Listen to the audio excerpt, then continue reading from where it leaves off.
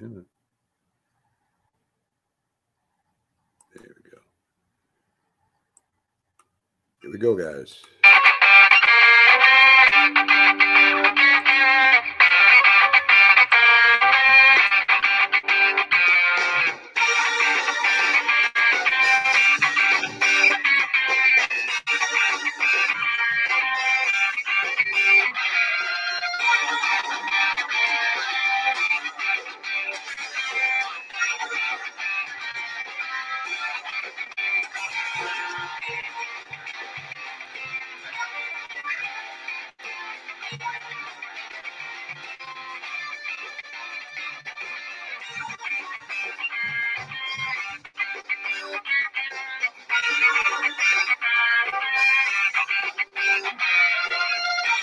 Good morning, everyone, and welcome to the Mac and Jack Sports Show. Today is our debate show as we bring in our special guest host, Dr. Paul Semendinger, to help mediate me and Jack as we do every Saturday. We're on 8 to 10 a.m. every Saturday debate show as Mac and Jack is live 8 through 10 a.m. Thursday through Sunday, live on YouTube, Roku TV, and Facebook.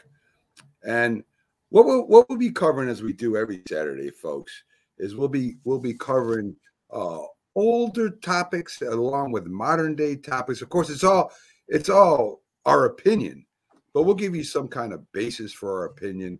And a lot of times, people will take the wrong opinion just to make it a good debate. But we'll give you good reasons for it. I'm happy, Mac. Let me just cut in that you used the word opinion. It drives me crazy when people say things are fact when it's their opinion. 1 + 1 = 2. That's a fact.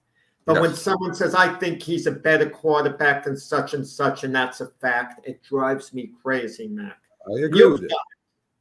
I've done it, you said? The only time I've told you it's a fact is when I know for sure. And that's very irregular, Jack. So I don't use fact as a talking point. I use it when I'm absolutely sure of something, and that doesn't happen too often. So before we get into the debate, folks, I'd like to throw something out at the guys, and this is going to kind of be relevant to our debate. And I want to talk a little bit about what makes a real rivalry, right? I mean, the biggest rivalries, and we're going to keep it to the United States because that's where the interest is. I don't care about Nadal and Federer. Trust me, I don't care. I think it's a good rivalry, but it's not interesting to me, and I don't think it's interesting to a lot of people. Maybe some, especially tennis fans. So, for the purpose of this, there were a few sports that really have real rivalries, right? Person to person. Very hard to do. We had the old rivalries in tennis. We did have them when we had McEnroe and Borg. You know, we had Connors and McEnroe. We had Martina and Chris Everett. Boxing, there's rivalries because it's all one-on-one, right? I mean, that's a rivalry. Most rivalries they call rivalries are team rivalries. You know, I mean, you could say Boston and the New York Yankees. And so it's not a rivalry one-on-one. Right. And they try to make this comparison in football sometimes. They say, well, Brady and Peyton Manning. Well, they never played against each other on the field. Right. They never did that. Their team beat their team. And, Peyton Manning went against the Patriots offense. The Patriots went against the Colts defense. So that's not really a rivalry. You could count the stats, but it doesn't really concern a rivalry. And there is one team sport that is ultimately a chance to have a rivalry. And I don't count soccer or hockey because they actually have a defense setting, right? You got your fullbacks and your halfbacks in soccer that are primarily defense. You've got a few defenders, a goalie, and the defenders in hockey. So you do have a setup, but in basketball, you don't. Basketball is the only team sport I can think of where you can have a one-on-one rivalry. You play offense and defense almost simultaneously, right? As soon as that ball's turned over, you turn from offense to defense. There's no time in between, really. And of course, baseball, you have your offense against the defense. You have, you come in and then you reset your defense and you bring your pitcher out. Same thing in football.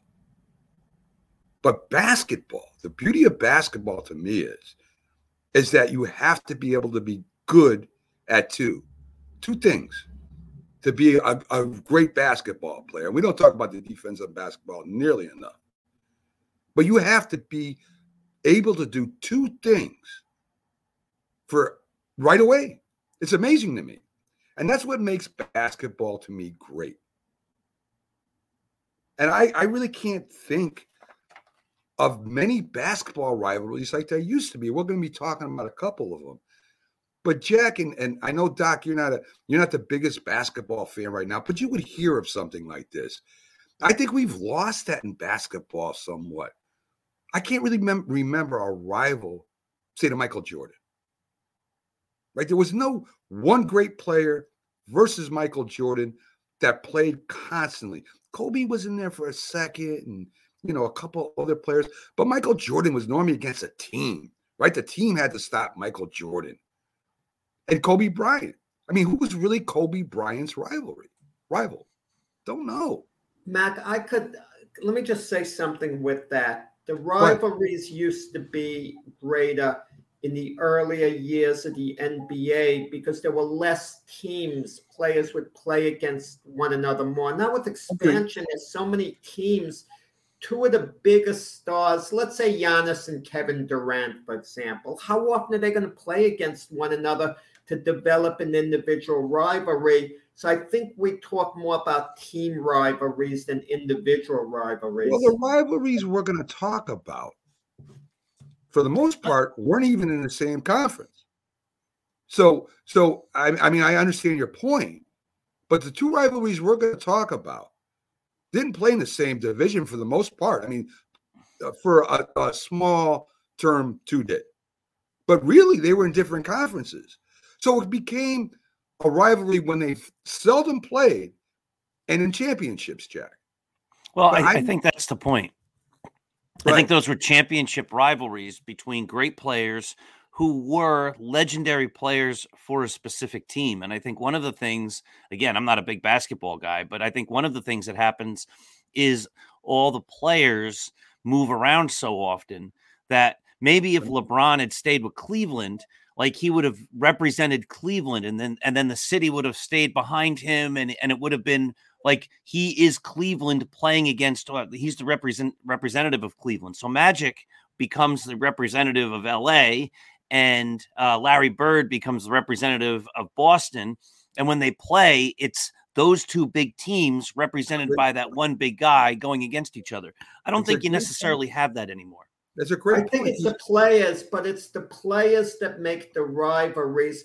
The Red Sox and Yankees are both extremely relevant. They both won the playoffs last year, and they played against one another, but it didn't have the same effect as, let's say, close to 20 years before when you had all the cast of characters, Pedro, Schilling, Manny Ramirez, Clemens, and on and on. You had to cast the characters, to pit against one another. Now the Yankees and Red Sox, you don't have those guys battling with one another. They're not as confrontational at all. I mean, but in the past, you got the feeling they really didn't like one another. And in the old days, the Brooklyn Dodgers and New York Giants, what a rivalry, the way they would taunt one another, they'd be bench jockeying and all that. You had true rivalries then. Listen, two cities have it now, San Francisco and Los Angeles. Look, the Dodgers and the Giants are great rivals. They played in the playoffs. Both won 107 and 106 games respectively.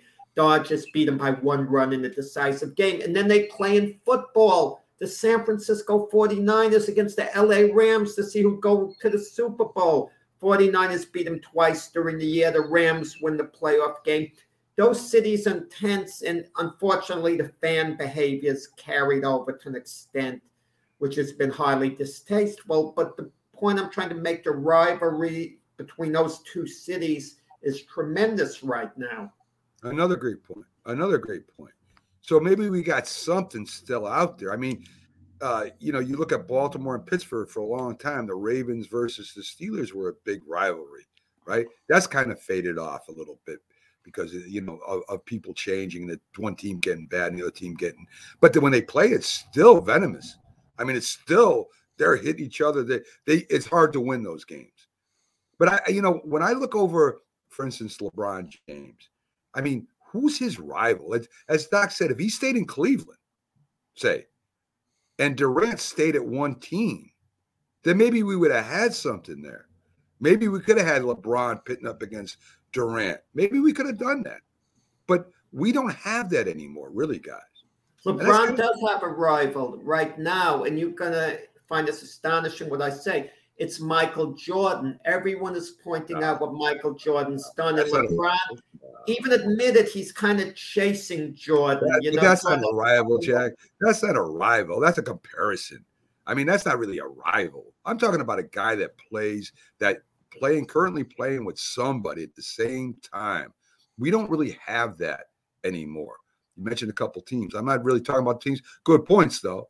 And I think Doc brings up a tremendous point because nobody stays in the same place too much anymore. And I think that has a lot to do with it. Because if you're all of a sudden, this was your kind of getting to be your rival and you're playing the same team next year, that's gone. I mean, I think, listen, I think the Greek Freak and Durant could come out to be a great rivalry if they keep playing each other. I think guys don't want the feedback from social media. Like years ago, I love that John McEnroe, Jimmy Connors rivalry.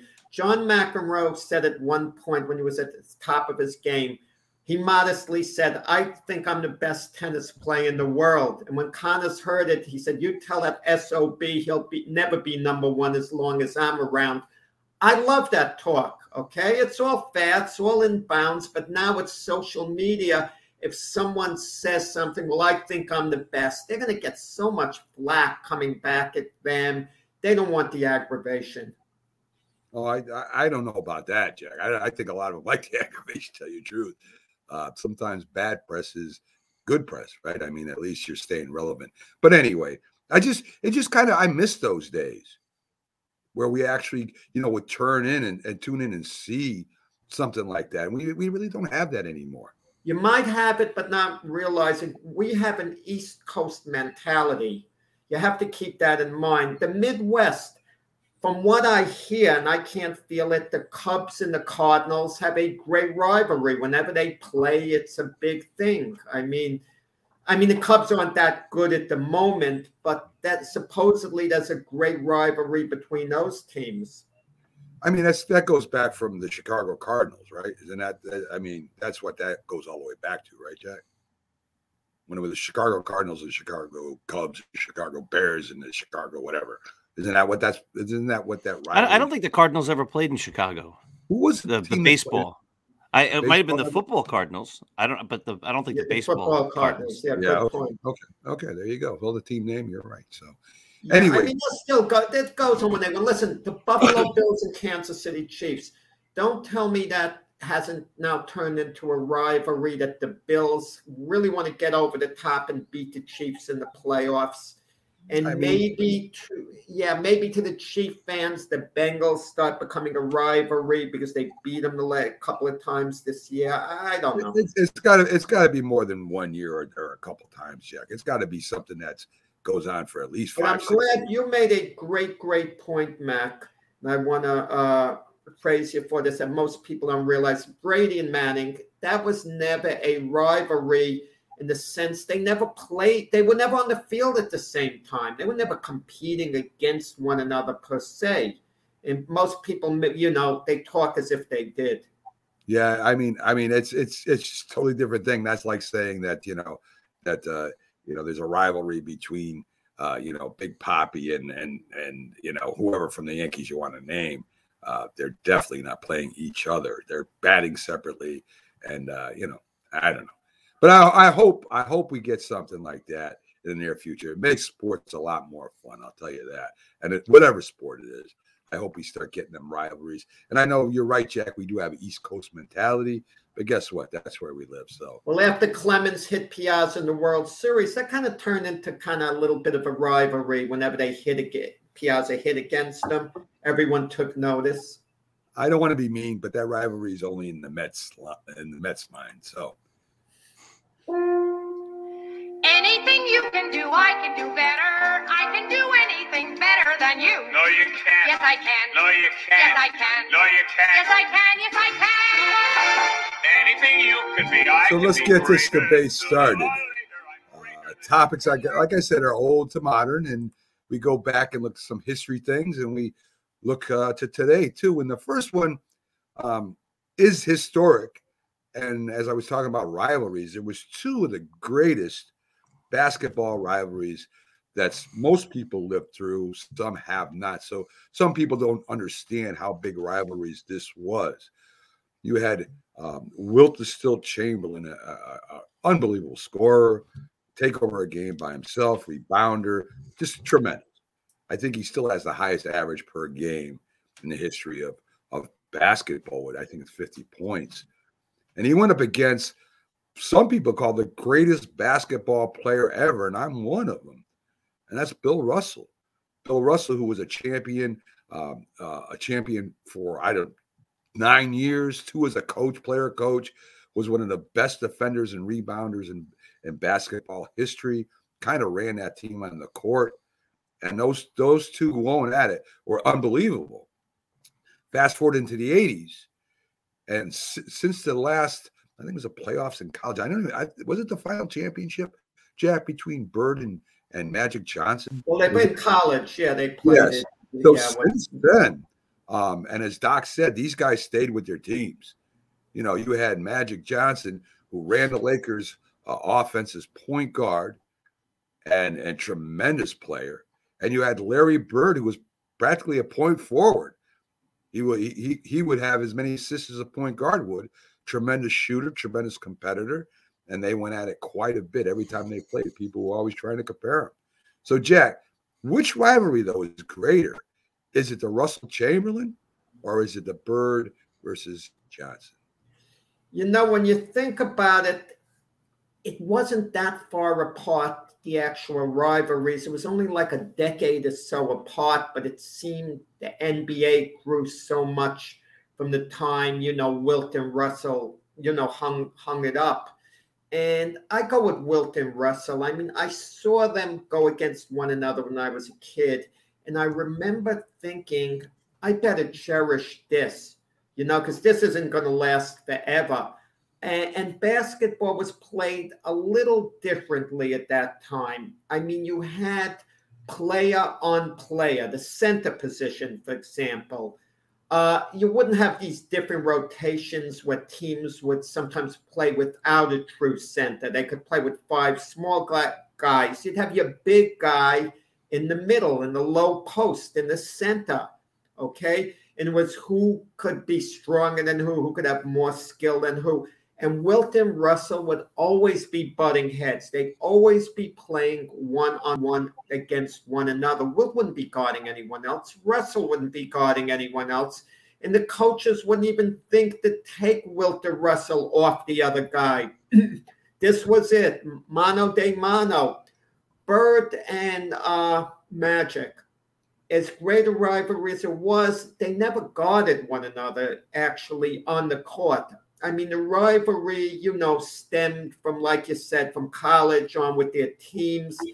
And you can make an argument. If your argument is the teams had a greater rivalry, fine. But the players, I just want to focus on Wilt and Russell themselves. They went at it head to head. And it's the one thing that kind of tarnished Wilt's career a little bit, his legacy. It was public perception. He only had 2 championships, and Russell, I think, had 11 championships, okay? I mean, quite a difference. And had Wilt won a couple of more championships that he maybe should have won in the NBA, even in college, Wilt didn't win the NCAA tournament. He lost in triple overtime when he was at Kansas. He was named the MVP of the tournament, but because Kansas didn't win the tournament, Wilt was perceived as a loser. Okay, so whenever anyone judged Wilt, they would do it in comparison to Russell all the time. I mean, that's a rivalry. Okay, I mean, one of the rivalries that's not going to come up with either you guys, obviously, is like Jeter and A-Rod, because they didn't really compete against one another when they were the Yankees on the field. Or, they were on other teams for a while before that. But everyone did that comparison, and it always seemed to hurt A-Rod a little, just like the Russell comparison hurt, Wilt a bit, in the long run because of the amount of championships. But to just compare the two, because Magic and Bird didn't directly compete against one another on the court, I have to say Wilt and Russell was the greater rivalry of the two and the greatest on-the-court rivalry in basketball history. Yeah, Jack. I mean, I agree with a lot what you say, and I would have to go with that rivalry too, just because they did directly play against each other all the time. I think I remember seeing where Magic did switch off on Bird a couple times and Bird off on Magic a couple times just because of where the ball was going. Magic said, without Larry Bird, I wouldn't have been as great as I was, and I think Larry Bird says the same thing. The thing I'll say about that rivalry is that these two players were great at what they did, right? They did different things on the offense. I mean, Magic could have took over a lot of games. He didn't. I think Bird could have gave up the scoring to somebody else, McHale or whatever. I never really looked at the rivalry between Parrish and Kareem. I should have looked that up before I went on, because I think that those would be some interesting numbers too, because they played so much together.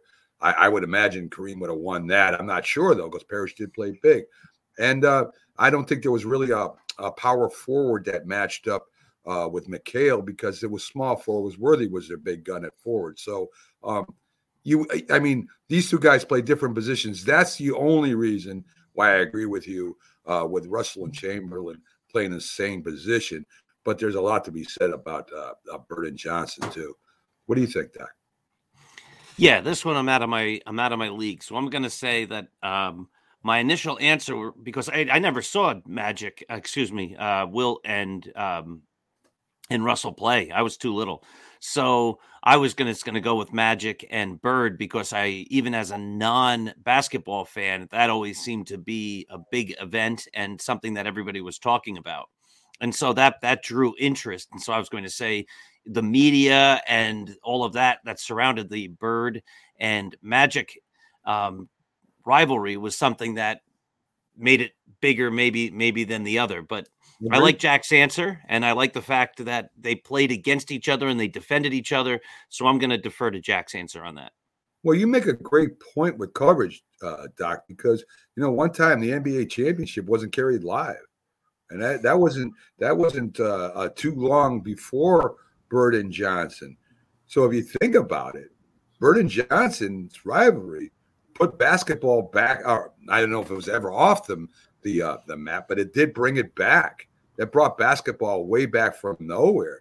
So, that point I didn't even think of. That's a great point.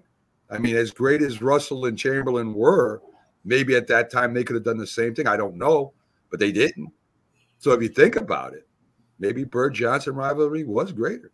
If I was going to make a case for Bird and Johnson, and I could make a good case for them as well, I can say there was greater passion in arguing who was the greatest player in the game when Magic and Bird were playing. Michael Jordan came along later when both were, basically starting to slip in their skills a bit.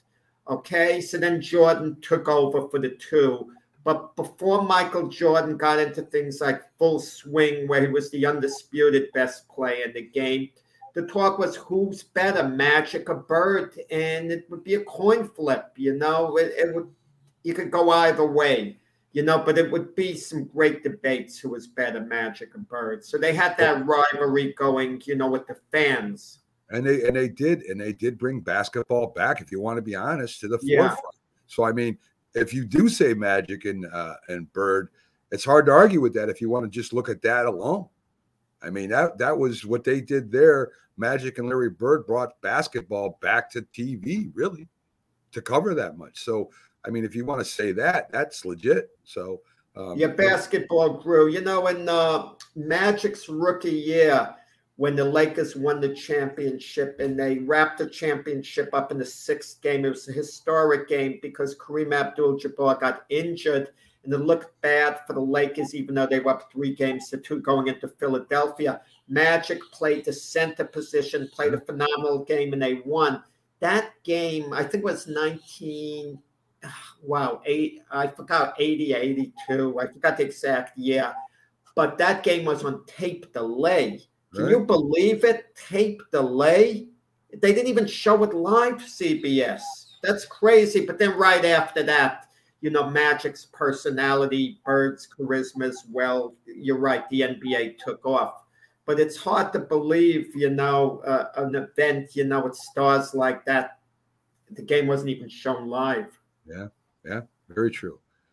So the next topic, this is another oldie but goodie here. We're talking about way back the first NFC, AFC at the time was the NFL, AFL Super Bowl. So the Jets are playing the Colts. The Colts are heavily favored to win this game. The Colts, the NFL at that time was considered better than the AFL, which we found out in that Super Bowl that they were not. A lot of things happened that game that a lot of people should know because some people didn't watch it. First, Johnny Unitas did not start that game. He came in late. He was hurt. He was injured that year. He came in. He did drive the Colts down the field for a score. But Johnny Unitas did not start. It was Earl Morrall who played. Earl Morrall was a great backup quarterback, was unbelievable, really. He could have been starting quarterback on most teams. That game, he had a terrible game. I think he threw 4 interceptions. So just to give you a little insight of what happened that game, Joe Namath predicted that the Jets would win. And that was all over the media because the Colts were so highly favored. And guaranteed. Right. He guaranteed they would win. So Joe Namath goes out there to play, not Johnny Unitas, quarterbacking for the Colts, at least at the start. And the Jets played well. They had a lot of good playing. Namath gets the Super Bowl MVP. And since I'm going first, I'll talk about that a little bit. Joe Namath was a great quarterback, especially in his prime. No one had a quicker release. No one had a stronger arm. And he was very colorful. He was right for New York. They called him Broadway Joe because he loved to go out to the clubs and have a good time. Joe Namath had a lot of talent. And Joe Namath, if you look at his overall numbers, and you look at the numbers of some of the quarterbacks, he doesn't match up. But that's not why Joe Namath was so great. Joe Namath was so great because he was a mad bomber at something. It didn't matter if he threw 3 interceptions. He didn't care. He kept throwing. And the Jets mainly were a passing team when he was in his prime. But there's something people don't know about the Jets. The Jets had a hell of an defense, sorry. They had a hell of a defense. They had one of the best defenses in the league. And they had a good running back, a couple of good running backs. And one guy's name was Matt Snell. And I know one of the other guys is going to agree with me. But I'm going to tell you something about Matt Snell. Matt Snell was a workhorse. He was more like a fullback than a running back. Tough as nails, would get you those hard yards. In this game, he went crazy. Joe Namath really didn't have that good of a game. The defense played out of their minds. If I was to pick, if they could give the defense an MVP, just a defense, that would be my choice. The New York Jets defense won that game, if you want to be honest. But they don't give out awards for units. So I'm going to say Matt Snell. Without Matt Snell, I don't think the Jets would have won that game. Even though Unitas didn't start, I think the Jets still would have lost that game. So I would have to say Matt Snell, and that's only because you can't give out the MVP to the defense. So that's my answer. What do you think, Doc? All right. So great question. Who should the MVP of Super Bowl III have been? And I think on its face, your point about Matt Snell is a great one. He had 30 carries, 121 yards. He had a touchdown. Namath was 17 for 28 for only 206 yards. And you say, I don't know, how great is that? He ran twice, it looks like, for maybe for 11 yards. you say, you know what? It wasn't great. He didn't do a great job. The player of the game was definitely Matt Snell. He carried the ball 30 times and scored a touchdown and ran for 121 yards. I think it's hard to argue against Matt Snell in that sense. But I think the Jets were a representation of Joe Namath and Joe Namath's swagger, and no one thought they were going to win that game. And everybody thought that the AFL was worse than the NFL. And even though Johnny Unitas didn't start, these were the big time Colts, and they looked like they were going to just roll over those upstarts from that other rival football conference. And Joe Namath gave them the swagger, and Joe Namath gave them the confidence, and Joe Namath was the leader on the field. And Joe Namath led those drives where they scored. I mean, it was a close game. It was the final score. It was 16-7. There wasn't a whole lot of scoring going on.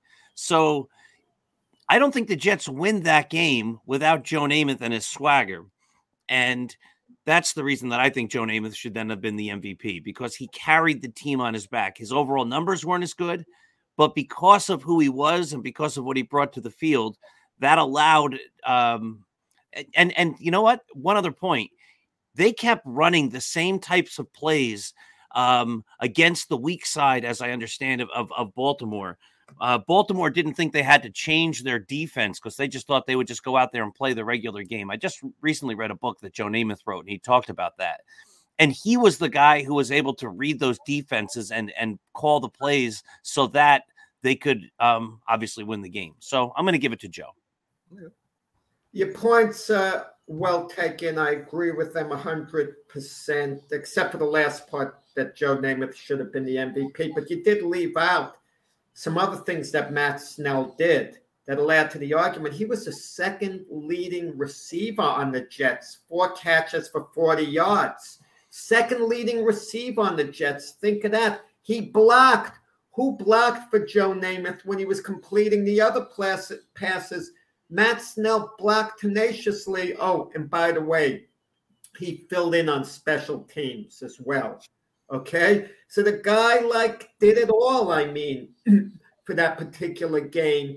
And, in the fourth quarter of the game, the beginning of the fourth quarter, Joe Namath was telling a story. I think he didn't throw a pass in the fourth quarter, if I'm not mistaken. Maybe I'm mistaken. Maybe he threw only one at most.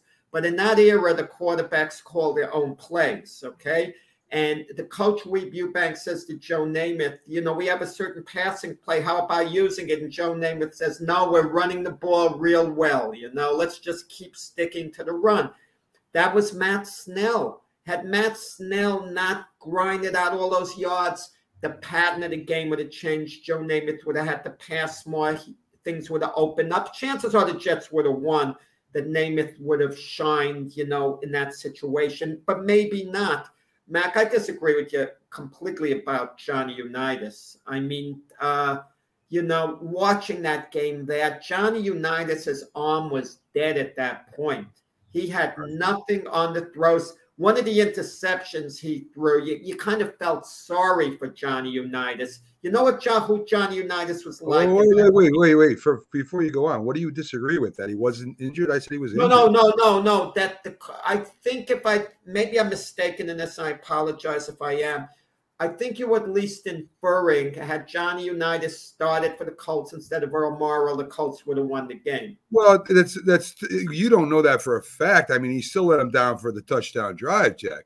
And Earl Morrall threw 4 interceptions. So I believe that Johnny Unitas probably wouldn't have thrown 4 interceptions. Maybe it would have been a change in game plan, whatever. So you saying that's wrong. I don't know how you could say that. I know he was very injured, but he still went in, and the Colts went down and scored. Mac, but if I had to draw a comparison, that would be like me saying, well, if the Mets had started Willie Mays and played him full time in the 1973 World Series, they would have won, because Unitas had, he had a little more left than Mays did at that point, because a couple of years later, the Colts actually did win a Super Bowl by having a tenacious defense. Yeah. So maybe that's not the best point that I was about to make. So let me backtrack on that. But Johnny U was hurt. If it had it been the Johnny U in his prime playing that game, I'm not going to argue if you're going to say the Colts had a good chance of winning. But keep this in mind, had the Colts mustered a little more offense, then Joe Willie probably would have opened things up with the passing game. So who knows the way the game would have gone. The problem was, Jack, that he threw four. How can you win a game you throw 4 interceptions? I think didn't the Jets defense score a touchdown, if I'm not mistaken? No, the handoff to Matt Snell and 3 field goals by Jim Turner. Listen, the Colts. I think the Colts were a better team than the Jets. That's the ironic thing about it. They were 13-1 during the regular season.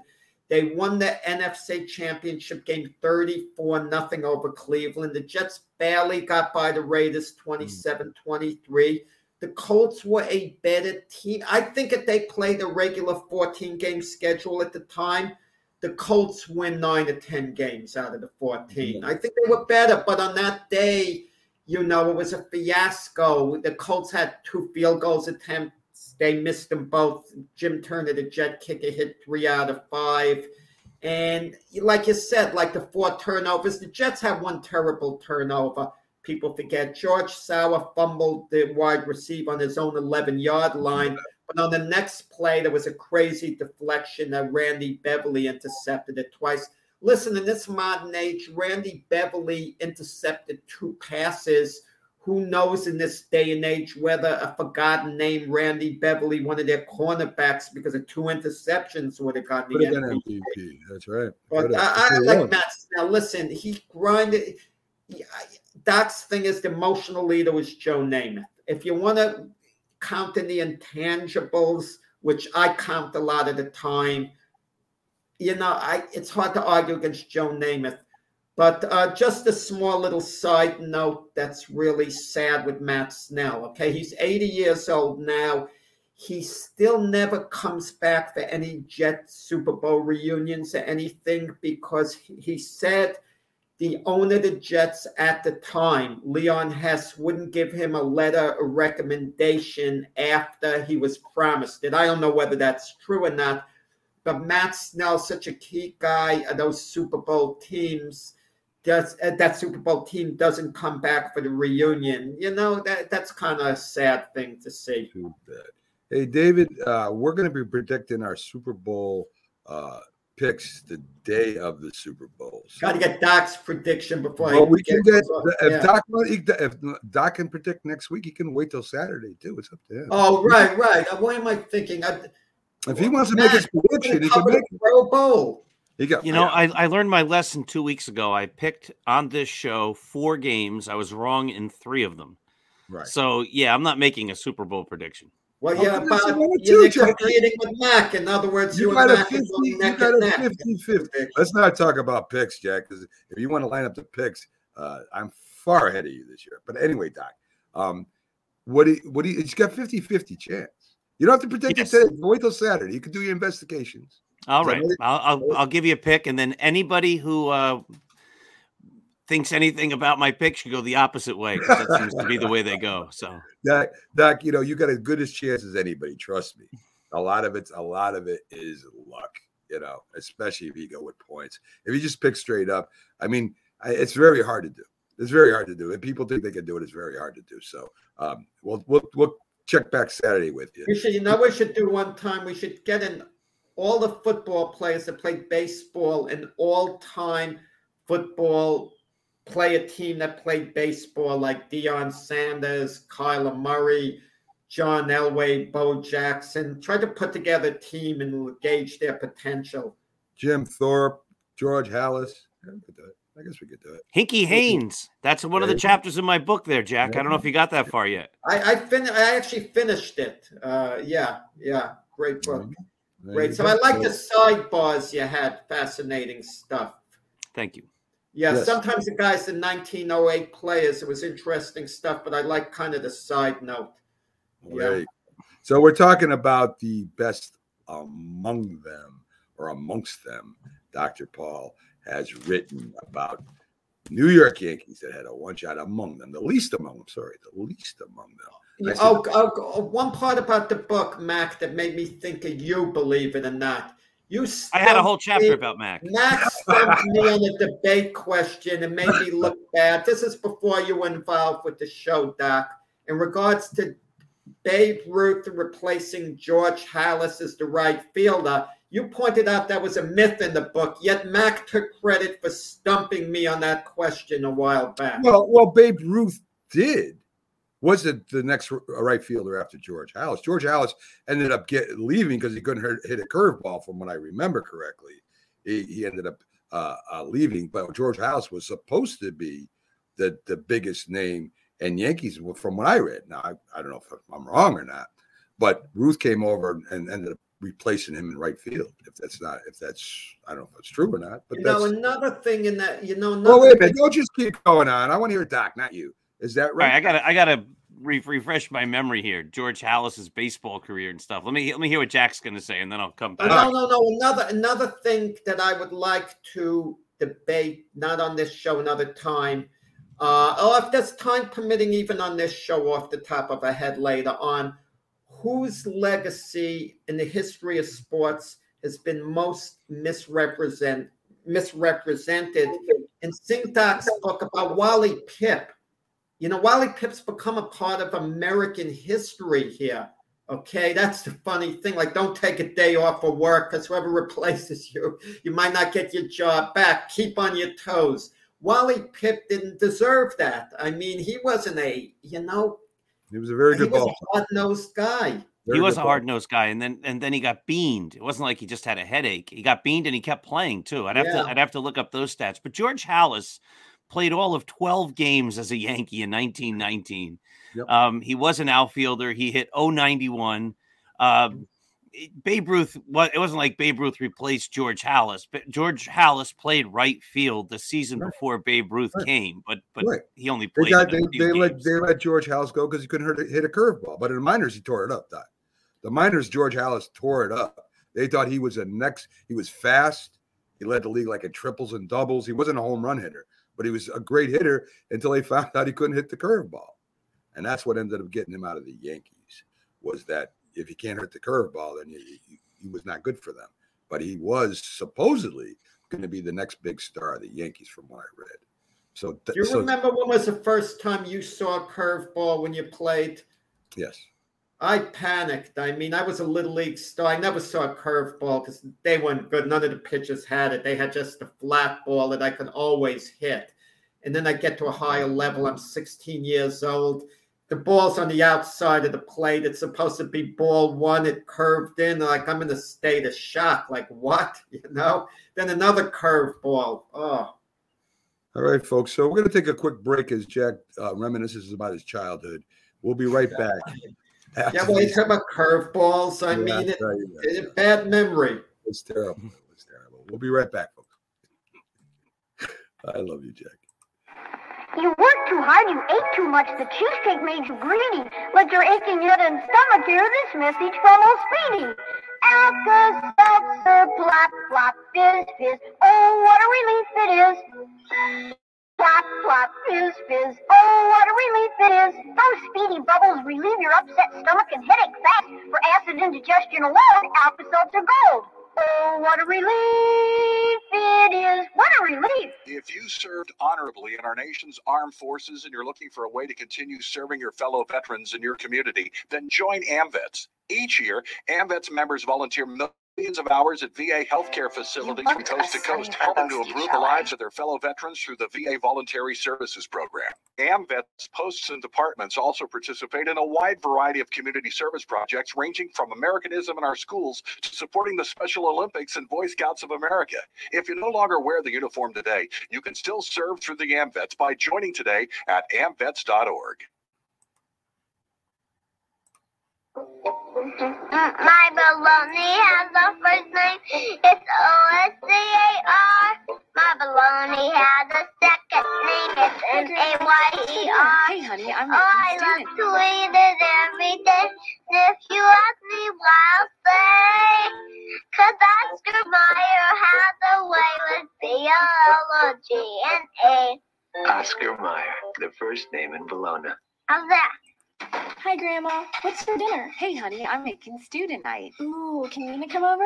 I'm not sure about our new friend. I wonder if there's been any drinking going on. Alcohol at her age can lead to... Oh, shit.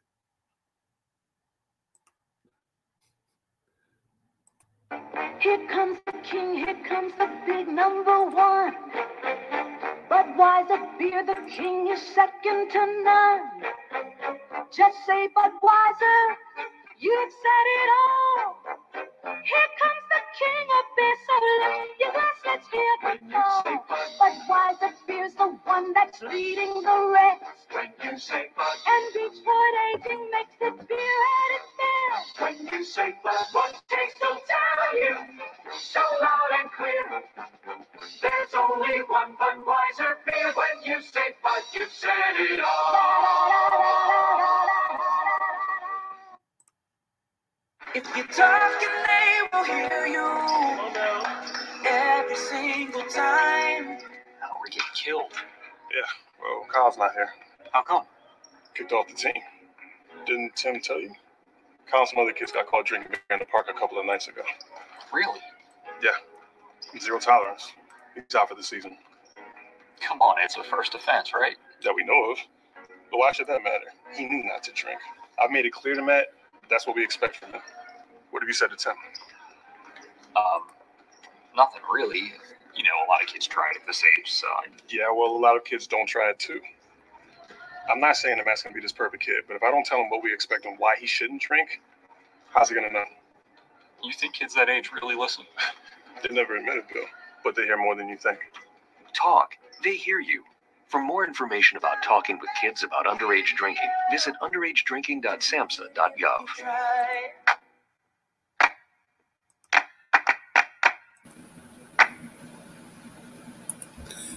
This is a presentation of Northeast Streaming Sports.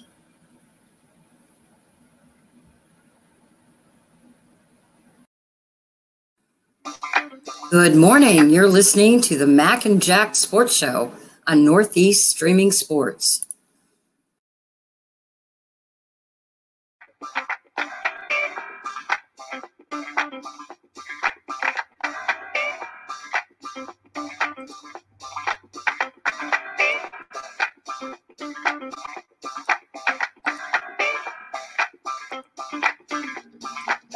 Good morning, everyone, and welcome back to the Mac and Jack Sports Debate Show with our special host, guest host, Dr. Paul Semendinger. I'm your host, Mac, with your co-host, Jack Hirsch, as we bring you all the biggest and best topics we can to debate for today. Let's get it rolling here, guys. Let's start off with both of these players are 23 years old. You have a choice, and you have a choice between two players. Either the great third baseman, Graig Nettles, or Reggie Jackson. And Doc, you're first. I can imagine who you'll probably pick, but let's see if you surprise me. I'm going to surprise you. Listen, I'm the biggest Graig Nettles fan in the world. We got Graig on my wall. There he is. Yeah, he is. All right, so Graig is there. I advocate for Graig Nettles to go into the Hall of Fame always. He belongs in the Hall of Fame. He was a great third baseman. People don't know that among position players, he actually led the American League in WAR 2 different seasons. Neither year did he get the MVP. I could make the argument that if he had won those MVPs, they didn't have that as a statistic back then. But if he had, people would have looked at his career differently, and he'd probably be in the Hall of Fame right now. But as great as Graig Nettles was, he wasn't Reggie. Reggie was a superstar. Reggie's a no doubt about it Hall of Famer. Reggie was a big player on the big stage. Now, Nettles had some big moments. He won a playoff MVP in the early 80s. He was the guy who, again, if he had won the World Series MVP in 1978, because he actually won that World Series for the Yankees through his defense in Game 3, if he wins that award, another trophy on his shelf, people would have looked at his career a little bit differently, and he might be in the Hall of Fame today. But Reggie was Reggie. Reggie was a superstar. Reggie was bigger than life. Reggie hit big home runs. Reggie could run. Nettles didn't really run all that well. Reggie could throw. He had a great arm in the outfield. And in his younger days, when he was playing for the A's, he was an outstanding outfielder. Reggie had a higher batting average. Reggie had a higher slugging percentage. Listen, I love Nettles. Nettles is my guy, 100%. But if you could get the superstar player, which is what Reggie was, you have to go for Reggie Jackson. I hate to say it. I'd rather, if I'm picking a team and they're both standing on the playground and I'm just going to hang out with one of them, I love Reggie too, but I'm going to take Nettles. But if I'm building a team, my guy would have to be Reggie. And since I know Jack disagrees with you, go ahead, Jack. I see the points, and I'm thinking of the Yankee years, the 5 years Reggie was with the Yankees, and I'm kind of evaluating how he was during those 5 years. But now, I'm backtracking slightly. I'm still going to go with Greg Nettles, but I'm starting to backtrack a little more, go a little more on the defensive, because the age is 23, and Reggie was a little more dynamic when he was with Oakland. When he got to the Yankees, people forget his first year, 1977, his defense in right field was horrific. He was terrible out there. Remember when Billy Martin, the year after that, in 78, came out to the field to yank Reggie Jackson? That was 77. That was... I'm almost certain. Okay, I'm sorry about that. Billy got fired in 78. That's why I'm maybe thinking of that. But okay, 70. Okay, 77. I'm having a brain cramp. I defer to you. But the point is, I thought Reggie was trying. I didn't think he was loafing. I just thought he was weak defensively. Then he lost his confidence. And Reggie said, well, the weakest link broke under the pressure. And that's what his defense had come to. He was not a good defensive player 5 years with the Yankees. I remember him making a great catch in the World Series for Oakland against the Mets. He was different. He was better than. So maybe, from age 23, he would have had those good years. I'm also thinking Reggie's 5 years with the Yankees. Greg Nettles supplied basically equal power during those years. Reggie's first year with the Yankees, even if you want to include his 5 home runs in the World Series, where Reggie was thought of as being the ultimate power hitter, that would give him regular season and postseason a total of 37. Greg Nettles hit 37 homers. His defense was night and day over Jackson's, and maybe a more important position. We could debate third base or right field. There was no comparison what Nettles was bringing to the table. Nettles had 7 seasons of, 20 or more homers. That's comparable to Reggie. Maybe not quite on, the same, but it's in the same league is what I'm saying. But no one thinks of Nettles as being a power hitter. Okay.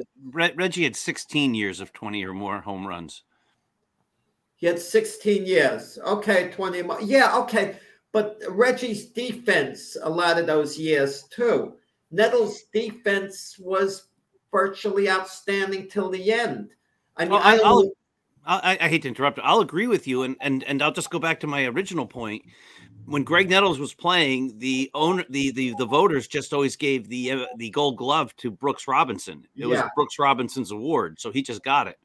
So if you take a couple of those Gold Gloves away and you give them to Nettles, who was a better fielder in some of those years, again, his Hall of Fame case looks much better. So I agree with you. Nettles was great, but I'm still taking Reggie. Nettles and Brooks went apart, but let's say Reggie had to go against Hank Aaron for awards. Hank Aaron would beat Reggie out like all the time, just about the way Robinson beat Nettles out, even though everyone you could say is comparable. So Willie Randolph had the same unfortunate fate with the Golden Gloves. Didn't Frank White, Lou Whitaker get it all the time? And Willie Randolph, who was a heck of a fielder, should have had at least one Golden Glove. It's nearly criminal that Willie Randolph, who was so good defensively, could turn the double play as good as anyone, never was given a Gold Glove award. But listen, if you're talking about what it means, the marketability to a franchise, you like Reggie Jackson, you could do a lot more sales, the value to a franchise. Greg Nettles lacked charisma. Let's be honest about it. Even though he's a favorite of yours, Doc, he wasn't a charismatic player. Reggie was oozing with charisma all the time. Reggie was great for the papers. He was great for the franchise, in that sense. I'm gently backtracking. If push came to shove, I might lack the guts to pick Nettles over him and give in and say, well, Reggie was considered a superstar at the time. But if I put all those emotions aside and say, who could help me more on the field? Who's going to help me win more on the field? Not who is necessarily a better player. Who would be better for the team to get me more wins? That kind of tilts the equation towards Nettles. I think he's a little better for me as a team than, to have them Reggie would. Well, I agree with Doc. I mean, if you're going to go from 23 years old, that's, in his prime, Jackson was more productive than Nettles was with the higher batting average, the little bit more power. I agree with you that Nettles was a lot of power. I love Greg Nettles. I mean, my two favorite players, Yankees of all time, are Roy White and Greg Nettles. So the kind of third baseman he was unbelievable. I mean, he won the World Series, I think, with his glove one year. If it wasn't for him there against the Dodgers, scooping every ball that Guidry threw and they hit the third base, I don't think the Yankees would have won that game. But if you're going to say overall and who's the best player at 23 years old, you would have to take Reggie Jackson. He, as Doc said, he could run well. He played the field well, power. And Jack, I think that if I was wanting somebody in the clubhouse to keep things right, I would pick Nettles over Jackson. Because Jackson, as great as he was with the news, was sometimes detrimental to the Yankees. He caused a lot of problems with the manager, with the players, where Greg Nettles didn't do that. Greg Nettles was just a kind of a one zinger kind of laugh, get you laughing kind of guy. He didn't have the same in the clubhouse. He was better than Jackson was. Let's put it that way. Outside the clubhouse, of course, Jackson got all the attention because he was, he wanted everything to be about him. So, Jackson was more a me player. Nettles was more a team player. So if you were going off that, I'd take Nettles in a heartbeat. But if I'm starting a professional team, 23 years old for 10 years, easily Jackson, I think. Easily Jackson. So go ahead, Jeff. But what was one of the appeals, let's say, of someone who played with both of them, Thurman Munson, was people think hard-nosed ball player. That's the first thing I think that comes to mind when Munson's name comes up. Nettles was in the same exact category as Munson, being a hard-nosed ball player. Nettles gave the team some attitude in the sense that the Yankees were tough and wouldn't get pushed around. George Brett slides hard into Nettles. Before you know it, they're like going at it. Nettles wouldn't back down from anyone. Heck, he even had an interaction with Jackson, where he decked Jackson, supposedly a quick interaction that was unfortunate. They talked at a dinner or something, yeah. Yeah, but Nettles wouldn't back down from anyone. And that's not to say Jackson would, but Jackson, let's face it, for all his greatness, he was a drama queen. And the way he would go about things. Joe Garagiola told a story once when Jackson was playing for the cameras for them up in the booth. He told him he would step out of the batter's box, which he did, because he knew Jackson loved the limelight. He just loved the camera, loved the attention. Nettles wasn't into any of that at all. Why don't we put a premium, guys, on defense? Why do we keep looking at those numbers? If I tell you, if I said to you guys that Greg Nettles was one of the 5 best defensive third basemen of all time, I don't think you'd give me a big argument. Maybe you disagree after more research, but off the top of your head, you'll say, okay, we can't argue that. And in third base, is such an important position, in baseball. So many chances, so many long throws across the diamond. That's just my thought. I'm pitting in a way third baseman against right fielder. Right field is important too. Well, you would think in Yankee Stadium, right field would probably be the premier position, right? Because of the short porch there. It's easier to play, but it's easier to play right. Yeah, I mean, I played outfield and third base. I know third base is heavy when the ball's hit you. It's a little bit harder, but I could argue then that Reggie Jackson may be in the top 20 players of all time, where Craig Nettles is not even close to that, Jack. You could say Reggie Jackson's maybe a top 20 clutch player of all time. Top 20 maybe like player, big period. moments because he loves the limelight. Yeah. Top 20 player, period. I don't think so. I can make that argument, Jack. I mean, in the World Series postseason and counting all his the way he ran. I don't, as great as Reggie was, and he was a force, I don't put him up there with the Ken Griffey Juniors, for example. I don't either. I'm just saying, I think I could put him in the top 20 and make a good argument. You couldn't put Greg Nettles in the top 20 baseball players in the history of baseball, not even close. I agree with that point. You couldn't with Nettles all around. I mean, I wouldn't go that far. The other thing is Reggie was a winner before he came to New York. Reggie was the player on those great Oakland A's teams. So he was a winner, and he brought his winning to New York. You know, what did he say? I didn't come to New York to be a star. I brought my star with me. The Yankees won the World Series the year before Reggie got there. The Yankees were ready to take the next step. No, the Yankees lost the World Series. They lost, but they won the World Series. And also Reggie at Oakland, he was surrounded by, a number of great players. I mean, I guess you could say very good players. He was surrounded by a lot of very good players. I don't know if they were great. Sal Bando, Joe Rudy, those guys, they were very good. Well, I'm not talking about the pitchers, but yeah. Blue. Right, but none of those guys are Hall of Famers. They're all very good players. Just like on the Yankees, he was surrounded by a lot of very good players who are Chambliss, Nettles, Randolph, Roy White, Munson. None of those guys are in the Hall of Fame. We could make arguments that some of them belong there. If you go by WAR, Reggie's lifetime WAR, 73.9. I hate that I'm arguing against Greg Nettles. I know, right? Nettles is 44.4. Doc, we should delete the tape of this show because when you make your push for Greg Nettles to get in the Hall of Fame, you don't want anyone saying, Doc, you're arguing against No, I'm arguing against Reggie compared to Nettles. Nettles belongs in the Hall of Fame. There's not even a question. That's for the record. You're saying that for the record. If anyone watching it take that, it's made it clear all along. One guy, Reggie's already in the Hall, but Nettles belongs in. I mean, can you imagine? That's another argument. Can you imagine having Reggie Jackson, in 1973 on the Yankees or 1971 on the Yankees when he was in his prime? Can you imagine that? Imagine what he would have done for the Yankees. It's Nettles in the maybe the Yankees win in 76. Maybe they do. No, they're not beating the Big Red Machine. I don't know that.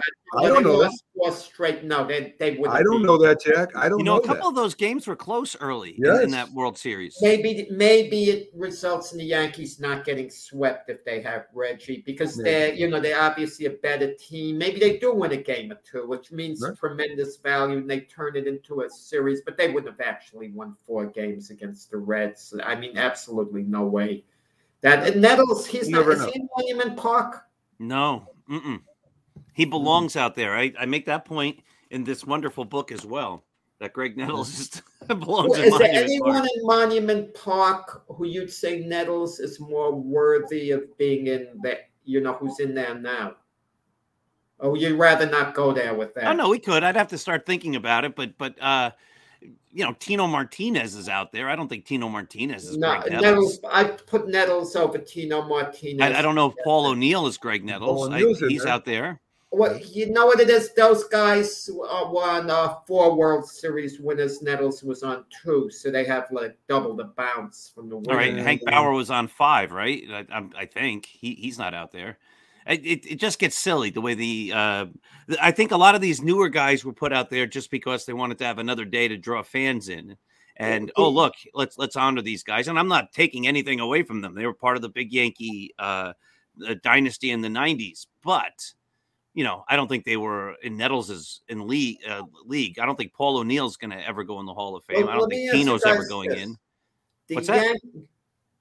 Yankee championship teams of 77 and 78, the 2 in a row. Has their legacy been hurt by the Jeter Yankee teams that came later? That won. Well, let's not turn the rest of the show into Yankee shows. I don't think so. Let's push that a little bit. The question of what kind of legacy, what is more important to the greatness of a player, and is it the longevity of this player, or is it the short time he was there, his impact.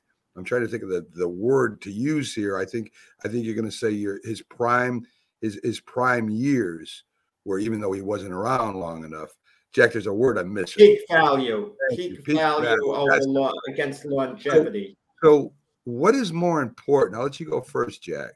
What do you consider more important, the peak value of a player or the longevity of a player? Quick question. You can answer this, Doc, in a way for me. Who's the greatest football player you think of all time? Tom Brady. Mac. Me, who I think it is? Jim Brown. Okay, you guys have differing viewpoints. Jim Brown had a 9-year career. Tom Brady had a 22-year career. So, Doc, you're going for longevity on that case. Mac, you're going for peak value. Who was the greatest pitcher you guys maybe never saw, about your era or whatever? It could have come a little before you were born. You know who I may be referring to. Lefty yes. Gomez. Let's say I'll give the name. Sandy Koufax. Sandy Koufax didn't have a long career. Peak value. Who's greater, Sandy Koufax or Roger Clemens, guys? Roger Clemens. What do you say? Roger Clemens. But at their best. Oh, that's a different question. Better. You said who's right. better. No. But who was greater? Who was greater? Roger Who had a greater career? Roger Clemens. Who was a greater pitcher? Roger Clemens. Sandy Koufax was invincible when he pitched. Roger Clemens was super great. There's a difference involved. Well, that's one guy was super great. The other guy was unhittable. Okay. And I saw Sandy Koufax pitch, and the great Bob Gibson dreaded pitching against Sandy Koufax. That should tell you. And Gibson was about on Clemens' level. Okay, or close at least, pretty close. Okay, but listen, it's all a matter of opinion. Okay, LeBron and Michael Jordan, most people are going to pick Michael Jordan because over LeBron. LeBron's going to have the longevity factor in his favor. He already does. But at Michael Jordan's absolute best, people are going to think of that. It's all an opinion. There's no answer to this, no set answer like it all. I go back and forth. I used to always like the longevity fact, and I might use that when all's said and done in an athlete's career. But I think when a guy's at his absolute greatest, okay, guys have fought into a more advanced stage than Muhammad Ali boxed, but I'm not going to rate any of them as a greater heavyweight than Muhammad Ali, okay? I would. Okay, you would. It's a matter of opinion. All of this is all opinion. I just think when we're talking about how great someone is, how they are at their absolute best, it's not judging them over their career, but who was greater at their best. Listen, teams, for example, if I'm asking who's the greatest team in a sport, you guys focus probably on one season. Most of us focus on one season. NFL, the greatest team I ever saw, I would say would be, the 85 Chicago Bears. Okay? What was it, 85 or 86? I might be off one year. I think it was 85. 85. They won the Super Bowl. You guys might, look at the Patriots who won something. The Dolphin team won a couple of years in a row or something like that. Okay? To me, at this, I think peak value is judging, whatever. It's not judging over a career, okay? It could even be in track and field, the greatest middle distance runner of all time. He could have 2 phenomenal years and and then he could kind of flame out, but he could set all these records in the 2 years, and then you could have someone who had a much better career. They did it for 10, 12 years. And who's better at their very best? That's what I kind of lean towards right now. But I also understand that if I had to do a rankings and I had to actually sit down, you do have to seriously consider the longevity factor. No, I think, Jack, that a lot of these people you talk about longevity factors have also been good in their prime. I mean, Michael Jordan didn't just play for 5 years, right? He played for quite a long time. It's not like he just went in and won 5 championships, 6 championships and retired. He had a lot of years he didn't win championships, but still was a great player. I think it's more almost 60, 40, 50, 50 between Jordan and LeBron now. It's pretty close. But I mean, how can you not consider longevity? I mean, you have to throw that in there. Even though I named Jim Brown, he still played for 9 years. It's not like he only played for 3. I mean, he still played football. That's a long time for a running back. He just retired in his prime. That's all. Well, the players continued on, maybe a little past their prime, or were in better health, or just decided to play more football. When you're talking about who the greatest athlete is, and you want to compare, I mean, you could say the same thing between Joe Montana and Tom Brady, right? I mean, it's hard to compare. If you went and said that Joe Montana at his peak was better than Brady at his peak, you might be right. I mean, there'd be an argument. You could say that. But with Tom Brady winning 10 Super Bowls, you have to take that beating 10 Super Bowls, you have to take that in consideration. I think Johnny Unitas, I think Dan Marino, I think a lot of quarterbacks are better than Tom Brady as a quarterback. But as a competitor, as being accomplished, as far as leading teams, I mean, how can you take it away from Tom Brady? You've got to give him the nod. So, I mean, I don't know how you can't include longevity. You could have a batter, say, or a pitcher or a player that has one great year. I mean, he breaks all the records, and that's the only year he has. I don't know how you could say he's one of the greatest of all time. I mean, I don't know how you would do that. So, I mean, to me, longevity is very important to discuss who the greatest of all time is. Yeah, if you went off peak value, like I said, it could be Joe Schmo from the Detroit Lions has a record-breaking year, and then you're going to say he's one of the greatest at his peak value that 1 year he played. I don't think that's legit. Pedro Martinez, right? He was one of the greatest for like 3 years in a row, but he still was a decent pitcher. Look at Ron Guidry, Jack. He's not in the Hall of Fame. What do you go, 28-3 or 25-3? I think it was that 1 year. 25 in 1978. Yep. He was almost unhittable. The guy was tremendous. He's not in the Hall of Fame. I could put Ron Guidry in the top 5 pitchers of all time at peak value if you want to do that.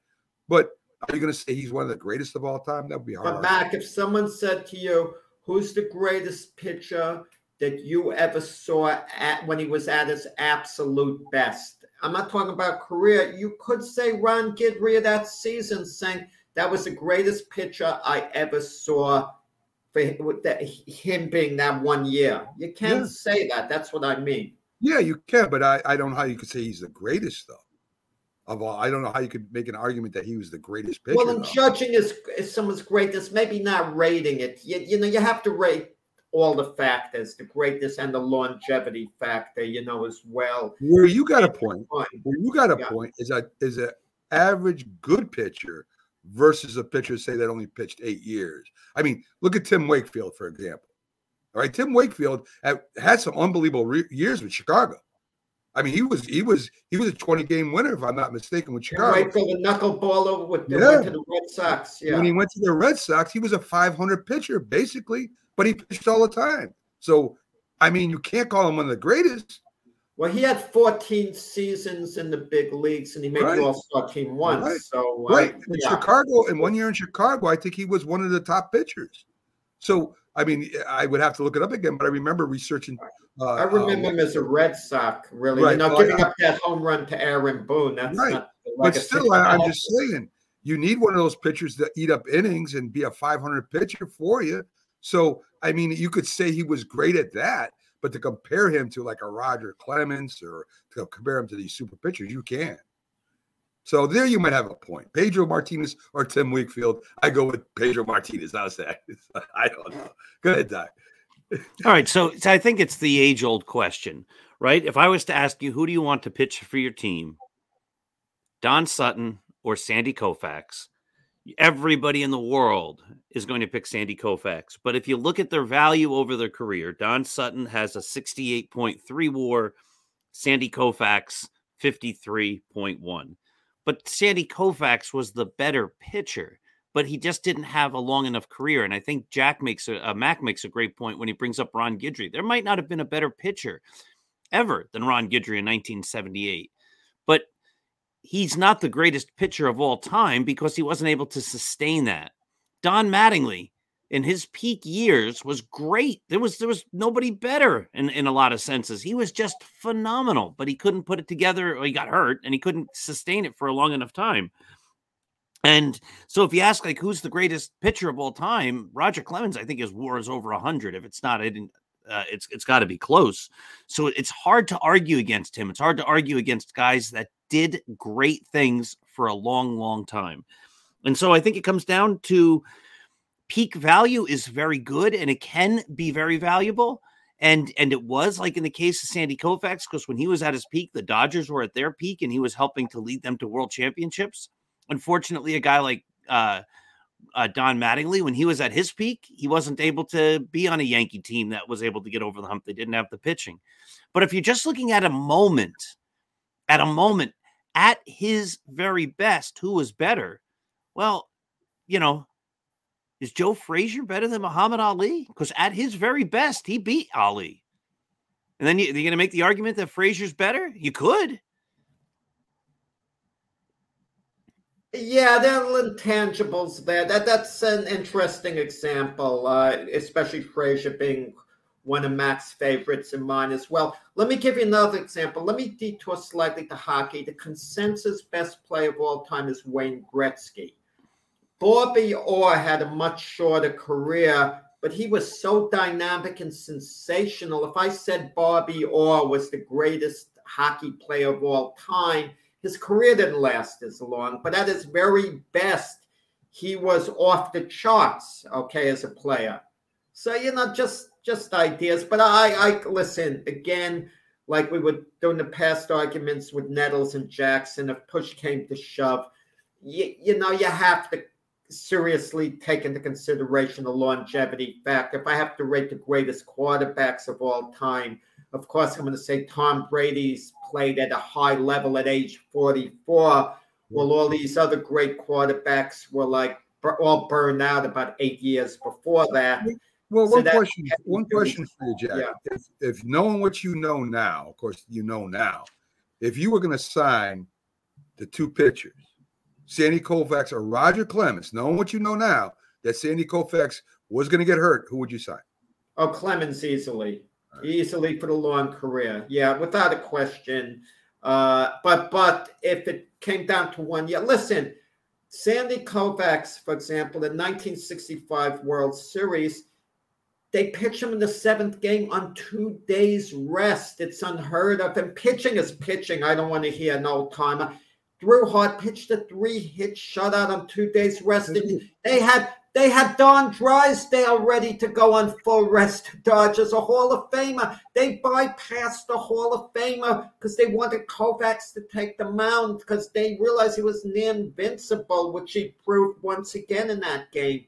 Roger Clemens in the same situation. It's highly doubtful he would have pitched anywhere nearly as effective. Different times, Jack. We'll be right back. Sandy threw really hard. Yes, he did. McDonald's is our kind of place. It's such a happy place. Happy place. A clean and happy place. McDonald's is our kind of place. It's such a happy place. McDonald's is our kind of place. McDonald's believes in getting food to your kids before they get to each other. Such good food, too. McDonald's famous French fries, triple thick creamy shakes, lean beefy cheeseburgers and hamburgers, icy cold soft drinks. And here's a plus, spill-proof lids on all beverages. Another plus, napkins that are big as a bib. Quality, cleanliness, extra care service. That's McDonald's. A total value that's unmatched anywhere. McDonald's is our kind of place. It's such a happy place. McDonald's is our kind of place. Your kind of place. We all make choices. When it comes to alcohol, kids make choices whether to drink or not. Bye, Dad. Bye-bye. Remember, I'm going to Alex's party tonight and sleeping over. Hey, Ann, have a seat for a second. Remind me about that party again. Alex is just And adults make choices whether to talk about it. That's true of parents and every other trusted adult in a kid's life. Kids want to know our expectations when it comes to alcohol and other drugs. They want guidance and honest answers to their questions.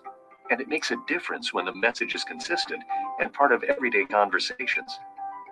So talk with your kids and help lead them on a positive path. Because when you talk, they hear you. For more information about talking with your kids about underage use of alcohol and other drugs, visit underagedrinking.samhsa.gov.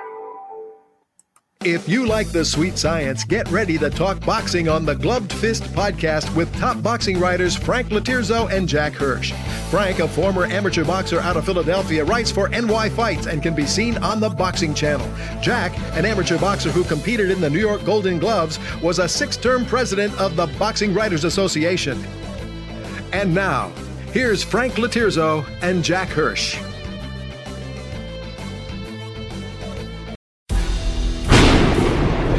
See right now, without LeBron, Lakers are struggling. Let me tell you about a team I hate, all right? I know the Dallas Cowboy fan is here, so I had to make sure he knew how much I hate this team. I'm ready. I've often said that the people who run baseball, they try very hard to ruin it. I'm from Brooklyn. I don't have a problem saying it to his face. Oh, I'm from Brooklyn. Hey, guess any...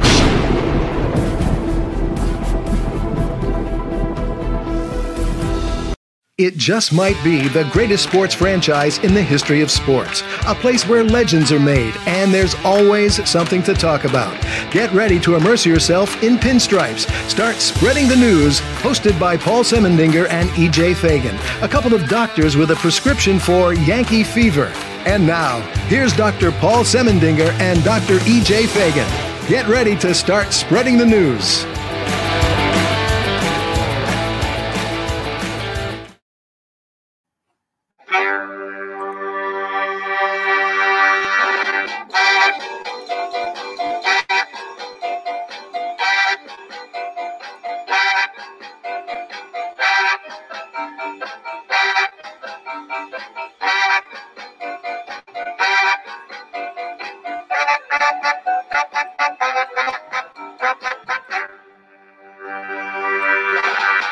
Good morning, everyone, and welcome back to the Mac and Jack Sports Debate Show, as we have a special guest host in with us, Dr. Paul Semendinger.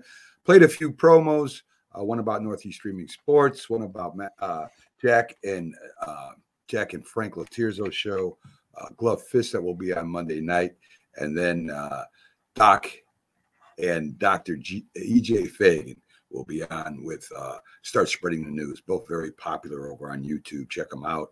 They're normally going at it for 1 and 2, but Start Spreading the News pulled away from Glove Fist last week, even though Glove Fist was right on their heels the week before. One viewer short, but this last show, Doc killed it. The two doctors killed it.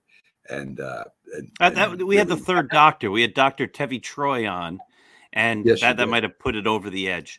Jack, I don't know if Jack knows this, but in the beginning of our show, I encouraged all our listeners to watch your show as well, because I wanted you to get a little closer in the rankings and maybe, push us. I don't know. I mean, Matt keeps fudging the data with these ratings. I don't know whether I trust it, and that. Well, I'm being honest. I check them regularly. So right now, anyway, Start Spreading the News is at least double digits ahead of you from last year. Yankees, if baseball resumes and the Yankees start losing, the ratings cut back. No, ratings. But not that you're not doing really well.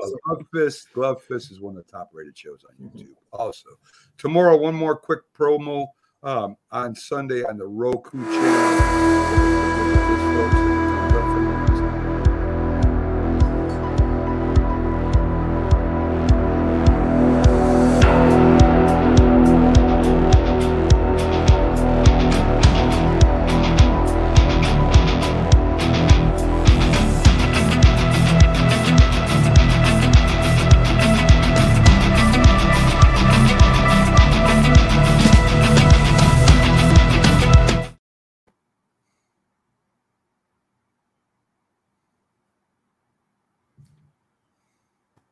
So anyway, that's our Sunday lineup.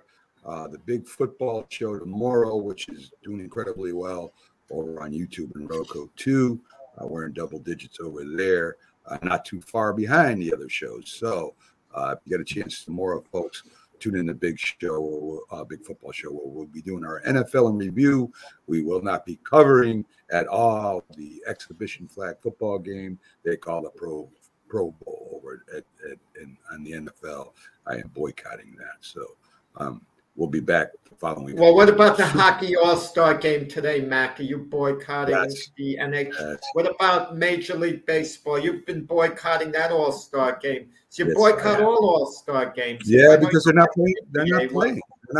They're not playing real games, Jack. I want to watch real sports. If I want to watch people just hitting home runs, I'll go, and watch people hit home runs. If I want to watch people catching the ball, I'll go watch a flag football game. If I want to watch basketball, just letting them shoot, I'll go to a gym somewhere and watch people shoot the basketball. And I want to see a competition. I want to see a real game. And if they're not going to play real games, I'm boycotting them until they do. And I know that will put them on their toes, right? Mac's not watching, so we'll change the format. That won't happen. But I know a lot of people have interest in watching the stars. I'm not about the stars as much as I am about the game. I love sports. I'll tell you, I went to the 1977 All-Star game at Yankee Stadium, and it was great. I mean, I sat in the upper deck down the left field line all the way, in the outfield. But it was a great spectacle when you see all these stars in one place at the same time, even though the game itself, isn't play. At that time, they actually did play for win a little more.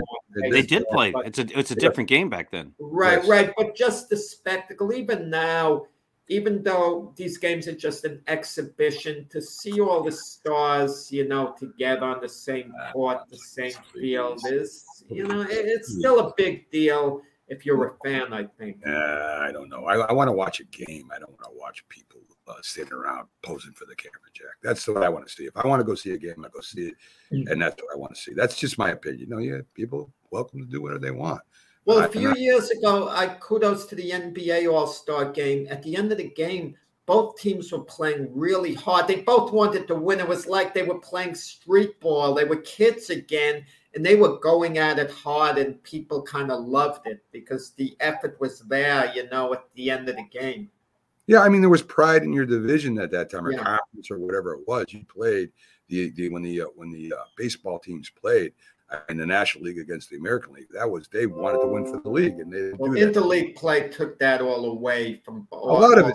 Free agency too, Jack. Free agency took that away too, right? I mean, the players aren't playing for their teams in their respective divisions or leagues like they used to either. So it's just that everything's changed, and to me, it's too bad. But it is what it is. So we have what we have, and some people do enjoy it. I really don't. I think it's a waste of time to watch.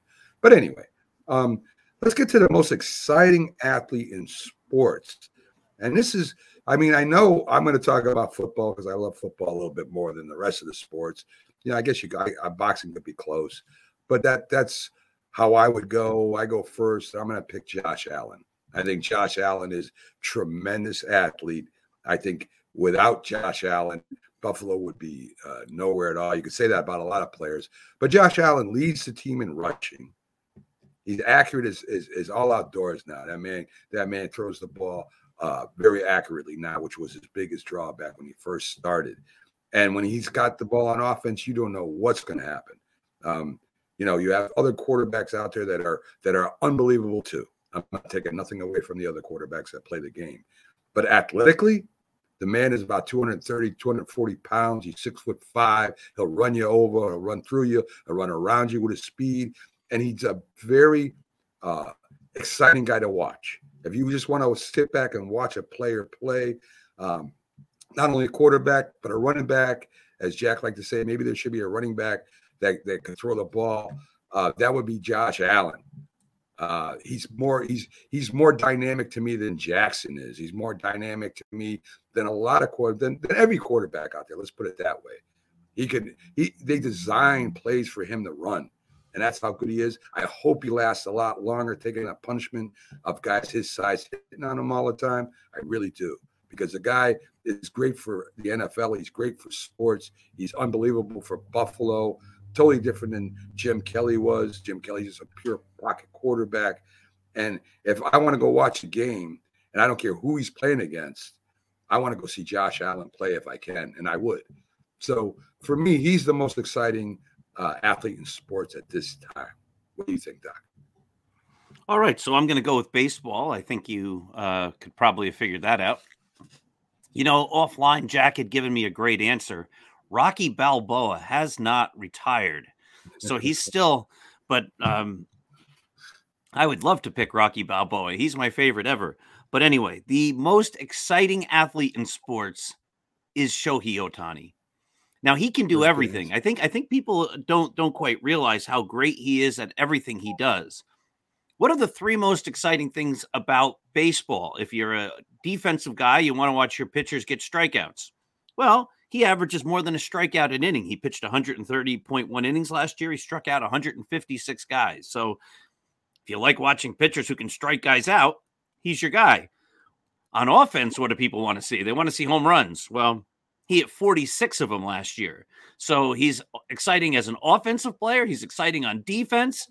And what's the other thing people say? Well, I want to see a guy who can run. He stole 26 bases. The guy can run. He can hit. He can pitch. No one has done this ever. And that makes him the most exciting player in sports. Great answer. Great answer. A helicopter's flying overhead right now. I was hoping it took a little while. They see your camouflage shirt, Jack. They see your camouflage shirt on it. They think you're part of the invasion, Jack. Okay, but you have to think it's the different positions in sports. Both of you guys, by the way, very good answers. Very good answers. Josh Allen is coming into his own as an exciting player, you know, especially during the playoffs where he would take off and run with the ball. Ohtani is maybe the biggest box office attraction amongst team players, and that says a lot. Okay, so it's how we define excitement. For example, there were maybe greater players than Jackie Robinson, but when he was on third base and he'd take off to steal home, that was exciting, okay? Ricky Henderson around the bases, that's exciting. The say-hey kid Willie Mays diving for the ball as great as he was, that's exciting. Listen, Dave Kingman, he'd come up to the plate. That was exciting. When I was a little kid, my mother called me for dinner, but Mickey Mantle would be up, and I would delay it. I delay it for no other player because the Mick was up. You want to see whether he's going to hit a home run. That's exciting. Fernando Valenzuela, when he came to the big leagues, that was exciting stuff. Fernando's pitching, he captivated the nation as did Vida Blue. I mean, but there are guys who have that short window of excitement, and there are guys that have been around. Who would we really want to pay to see? I give a little edge to Patrick Mahomes right now, just a little edge. He runs with the ball as much as any other quarterback. He makes these sensational throws. But more importantly, he's the best player in the group right now. So you want to see a great player who's very exciting. What made Mike Tyson so big? He was exciting. I mean, he was a great fighter, but he was exciting.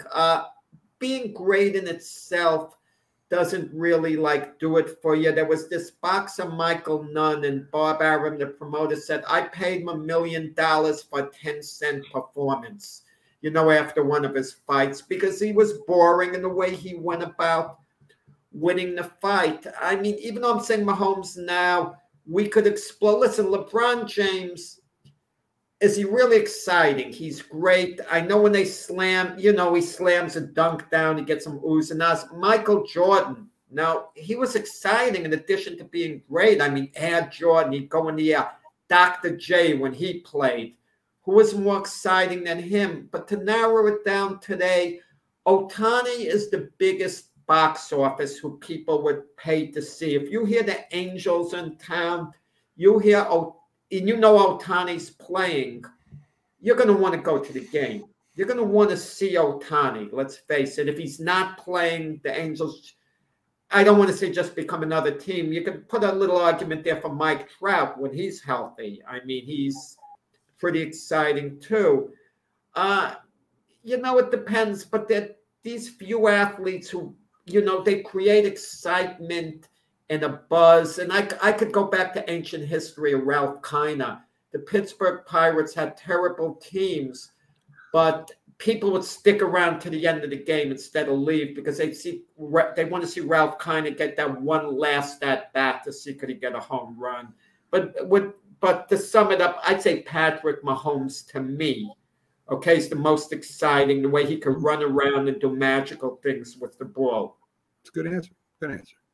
So anyway, I think all three of them are good answers. And you left out Fran Tarkenton, just to let you know, Jack. But anyway, I mean, today's players, I don't think either one of those you could say no to, right? I think all three of those players, people would love to go watch play football or baseball. I know if Patrick Mahomes was in town, I could go see him. I definitely would go see him.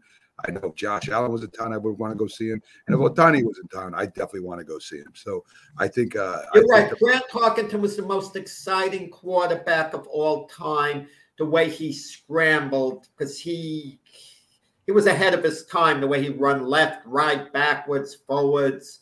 So right. Pure excitement. So, I think all three answers are really good. Today's boxers, Jack, who would be the most exciting for you to go see?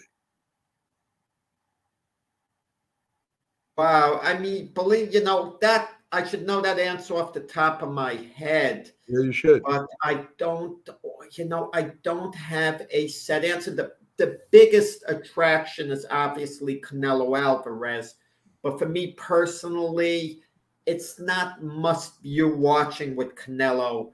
In that sense, to me, it's just good fights. It's not who like would be the most exciting. I had to name one particular fighter who I know is going to give me value. I think Vasily Lomachenko. He's going to move forward, punch nonstop, be in a terrific fight.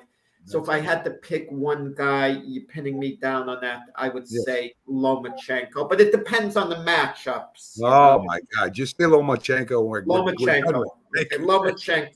Good question. I agree. That's very, very exciting. Okay, guys, we got one more question here that we're going to cover. And I got a different topic if we've got time left over. Does endorsing, a lot of players endorse products that goes all the way back to Wheaties, right? And Mr. Coffee and stuff like that with DiMaggio and dinner and all that. So do you feel, and it goes to you first, Doc, that the endorsement, these athletes endorsing these products, does that influence people to buy them? Unequivocally, yes, without a doubt. The people who run Madison Avenue are smart. And there's millions, billions of dollars in advertising that is spent every year. They look at the numbers, and if there's a player that influences a product, they're going to try to get that player to influence that product.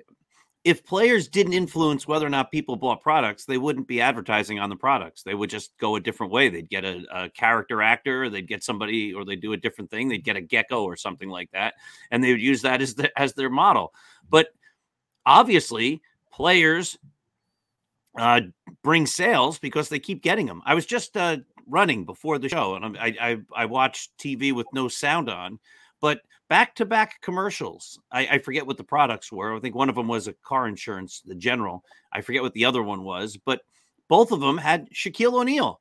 I mean, he's the pitch man. So two different companies saying, you know what, we're going to make more money if we get Shaquille O'Neal to be on our commercial than if we just go with some other type of way of going about it. They have the athletes as their spokespeople because people see what the athletes buy. They see what they endorse. And then they do the same thing. We're influenced by them greatly. That doesn't mean I'm going to go out and buy the General Insurance or anything like that. But I think by and large, society as a whole is. So absolutely, positively, players impact on products that they endorse.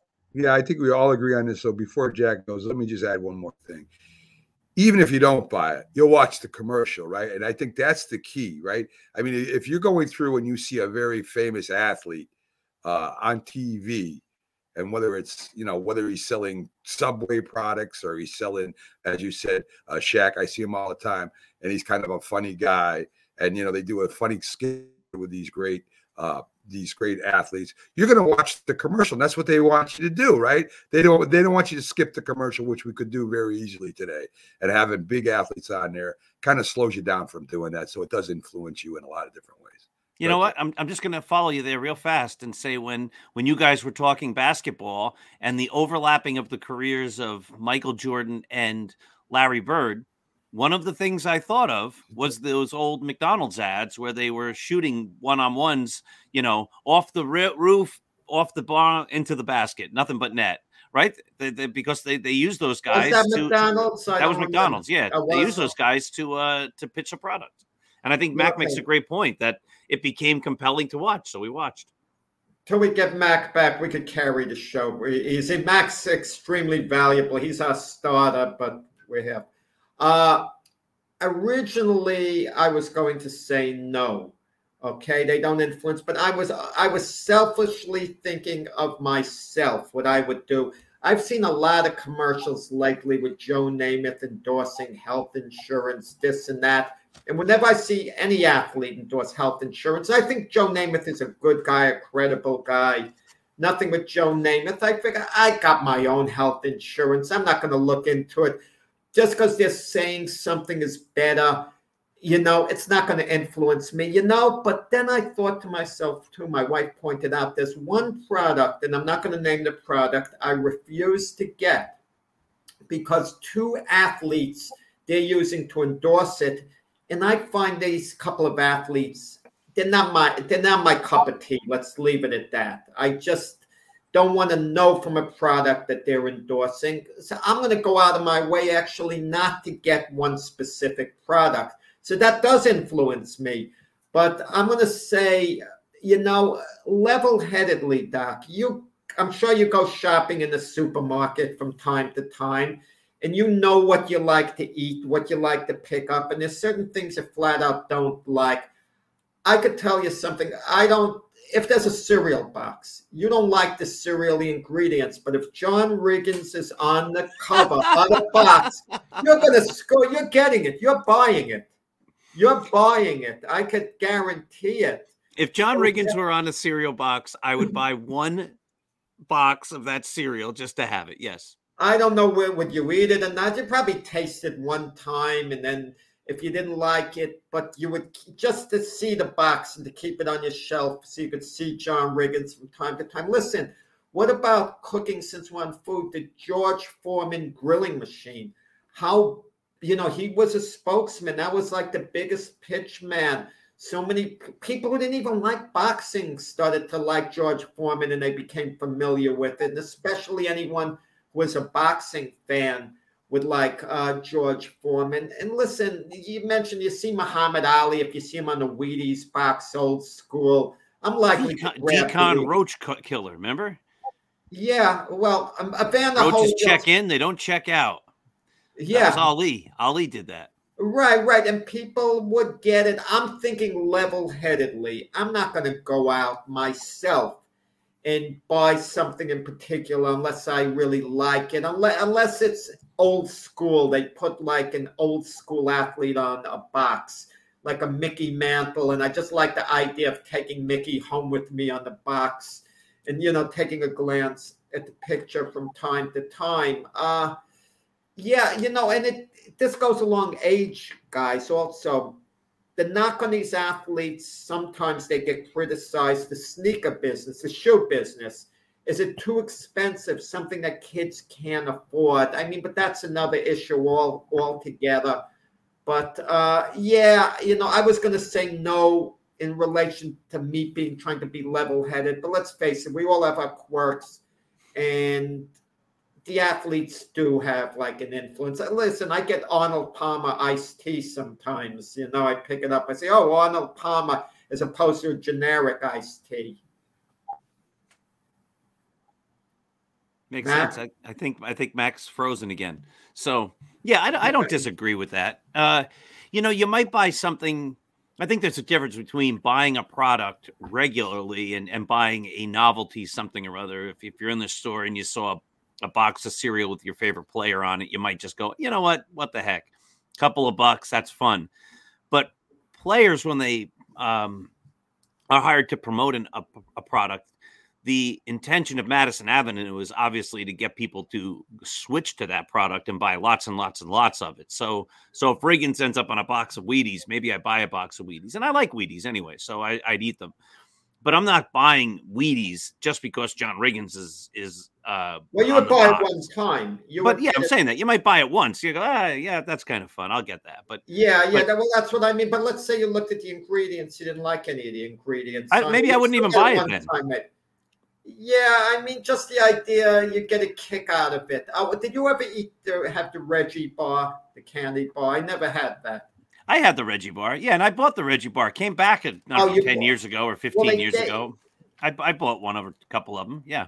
Right, they gave it out at one of the Yankee games, and if I tasted it one time, let's say I love Reggie Jackson. Believe it or not, I like Reggie Jackson when he was with the Yankees. Yeah, I did, even though I made an argument for Nettles. Jackson was one of my favorites at the time. Well, guys, sorry I went in and out a couple times. I had to take care of a couple things. Oh, we didn't notice anything, Mac. We thought you were just listening. Oh, okay. That's about right. Anyways, so I from what I understand, we probably wore that subject out as we continue. Right, yeah. I switched over now. I'm not having a good day at the debate. That's all right. No problem. Don't worry about it, Jack.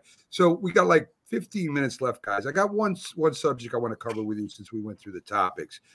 You know, we look at the playoffs, and that's what at the end of the season, even fans that aren't fans of certain sports will watch the playoffs.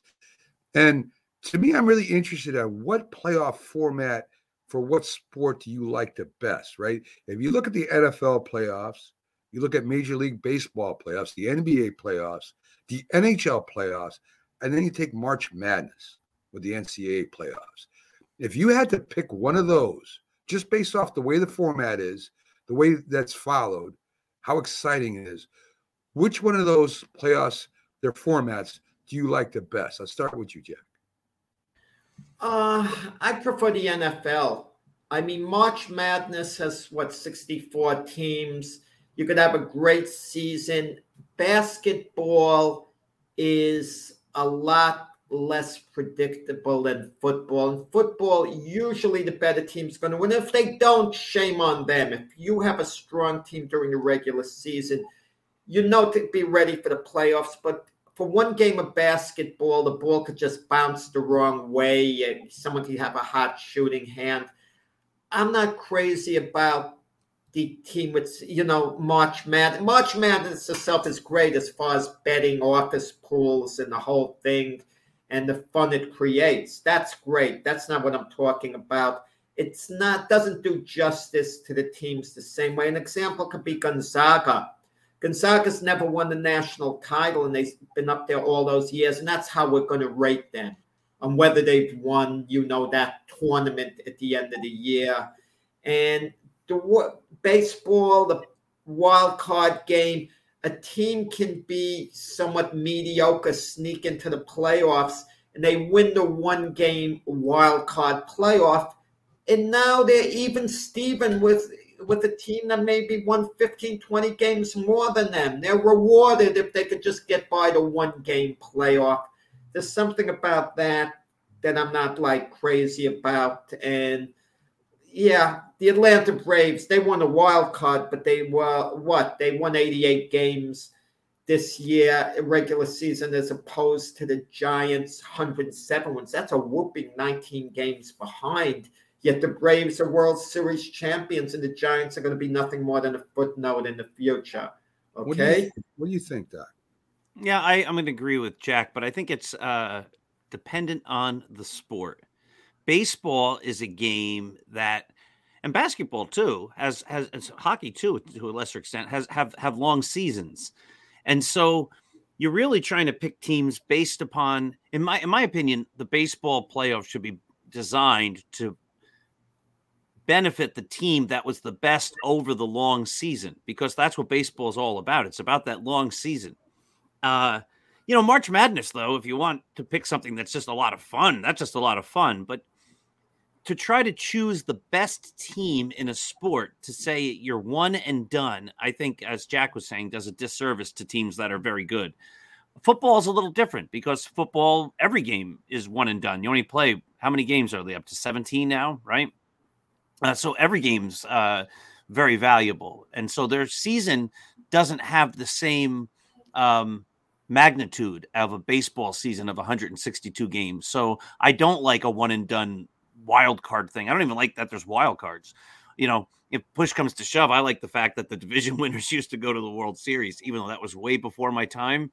I just don't like that teams that aren't as good, like Jack just pointed out, the Braves, they win 88 games. The Giants win 107, and they don't even reach the World Series because there's all these different rounds of playoffs. And to win in the playoffs takes a different skill set usually than to win over the course of a full season. And I like the full season to have the greater impact.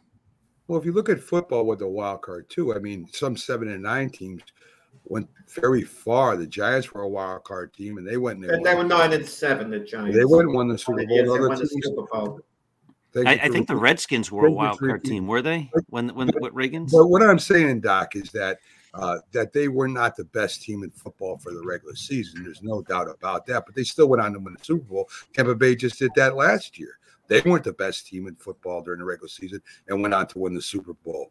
So that's the same as baseball to me. Yeah, the Redskins weren't. They won the division. So okay, guys, this is food for thought. When the Yankees dynasty was at their so let me finish, Jack, and then you can no, this is related. Yeah, I know, but let me finish who I like best. Okay, thank you. So if you look at baseball, I agree with Doc to a large extent. There's a lot of games. Football can't do it because it's more than too much of a physical sport with practice and stuff, so they can't do it. So I agree with you, Doctor. I think the NBA is ridiculous how they have so many teams in there. I understand why they're doing it, but to me, it leaves out a lot of the of winning this season. Same thing with hockey. So believe it or not, I'm going March Madness. You say there's 64 teams. Well, if you take, that's a very small percentage of the amount of college basketball teams there are in the country. There's thousands of college basketball teams out there in the country. That's a very insignificant amount of teams there. And like the NFL, it's one and done in the playoffs. If you're done, you're out. And like the NFL, if you have a lucky break, say somebody intercepts the ball and runs it in for a touchdown, and it shouldn't have happened, and you were beating them all the way, you win. That's the same thing with March Madness. So to me, if you want to say the most exciting, the most riveting championship format, to me, is March Madness, hands down, because 64 teams is no way representing how many college basketball teams are there. And normally, you either got to win the division to get in or have a great record. So to me, you can get in football and go to Super Bowl and be 7 and 9, get in a wild card and go and win the Super Bowl. So you're not the best team in NFL that season, no doubt. So to me, that's the same thing as Major League Baseball. So if I had to pick one, the format, the way it's set up, you go home if you lose, don't care what you did, it'd have to be March Madness. Now go ahead, Jack.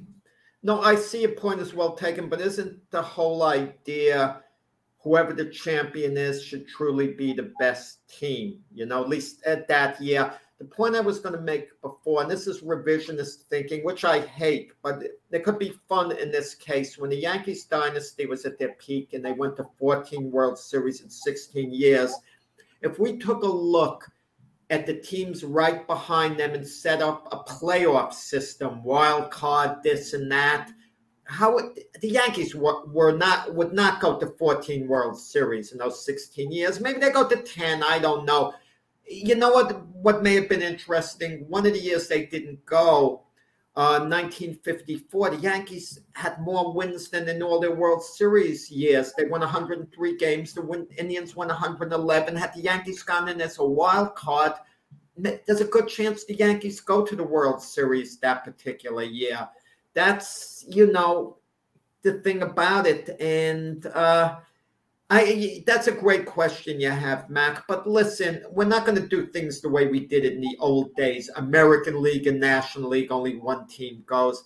the whole idea of playoffs, it's fun. It's interesting to have a tournament for the fans. I wouldn't want to go back to the old ways. But in baseball, this is the problem as opposed to football. They give buys in football, meaning the team with the best record in the AFC and NFC just have to win 2 games to go to the Super Bowl. Everyone else has to win. And they both lost. No, they did, but everyone else has to win 3. So you're giving them an advantage for their excellence during the regular season, but then they have to do the rest on their own. But you can't do that in baseball, because if you gave them a bye, you're hurting them by making them lay off, because baseball is a different sport. Well, I disagree with that. I disagree with that 100%, because if they do have teams added to baseball, the teams will get buys, and they'll be able to that wouldn't be good for they will reset they will reset their pitching staff to have it right, where other teams won't be able to do that yet. So that will be a huge advantage for the teams having a bye. If you go in there strong with your rotation set up the way you want against a team that has to go with their second or third or fourth pitcher starting that game, you're going to have a huge advantage. So rotation wouldn't be set up because a guy would be pitching on 8 days rest instead of 4. Well, they all will be, Jack. They all will be. But at least you'll be able to go with your first pitcher. No, not necessarily. No, because the team that got the bye would be playing a team that just won in their first round series. And they would be playing all along. They would be sharper. It's a little different. Well, whatever. I don't know how true that is. No. How about if you won 6 or 7 games, Jack, and you had to play the team that had to bye right away? You're going to tell me you're going to reset your pitch? If they played best 3 out of 5, one team that went to full 5, and you didn't play at all during that time, you kind of baseball go a little stale. Remember the 1996 World Series? The Yankees had a long layoff, and they got slaughtered the first 2 games against the Braves. And Joe Torre said to George Steinbrenner before the second game, "We're probably going to lose tonight, George, because we've been off a while. But then we're going to go to Atlanta, sweep that, and win." But he recognized the layoff. They didn't have it together yet. That's one example. I don't agree with that, Jack. I agree more that if the team gets a bye and resets their pitching rotation, and this other team comes in with their third pitcher, you got a hell of an advantage. Well, 10 days off between pitching starts. You're not going to probably not going to be a sharp. Throw a bullpen. You can do whatever you want in those 10 days. Go out and have a good time or have pitching sessions, whatever you want to do. But with that said, anytime you get a bye, if it moves you closer to the championship series, it's always an advantage in that sense. Got to be an advantage. Not all the time. You're a step closer. Not all the time. With the bye, you're a step closer. That's not true always. That's not true always, because we just saw that this year in the NFL. That is not. No. But they're a step closer. They only have to. They have to win fewer games. But they still got to win. You still got to win the game. Of course. Yeah. There you go. I think we're all saying the same thing. Yes, we are. Folks, thanks for joining us on the Mac and Jack Debate Show with special guest host Dr. Paul Semendinger, who will be back on Monday with his show at 9 p.m. Eastern called Start Spreading the News. Jack will be with me tomorrow on the Big Football Show. Then his show will be on Monday with Glove Fist with Frank Lotirzo, great boxing show. Folks, have a great Saturday. We'll have the Super Bowl in about another week. We all can't wait, but we have to. So there you go. So go ahead and watch whatever you want to watch. I highly suggest you don't watch the All-Star games. Please, folks, start boycotting them until they start really playing the games again. That's what I want to see. But anyway, who am I to speak? Everybody, have a great Saturday night, and we'll see you tomorrow.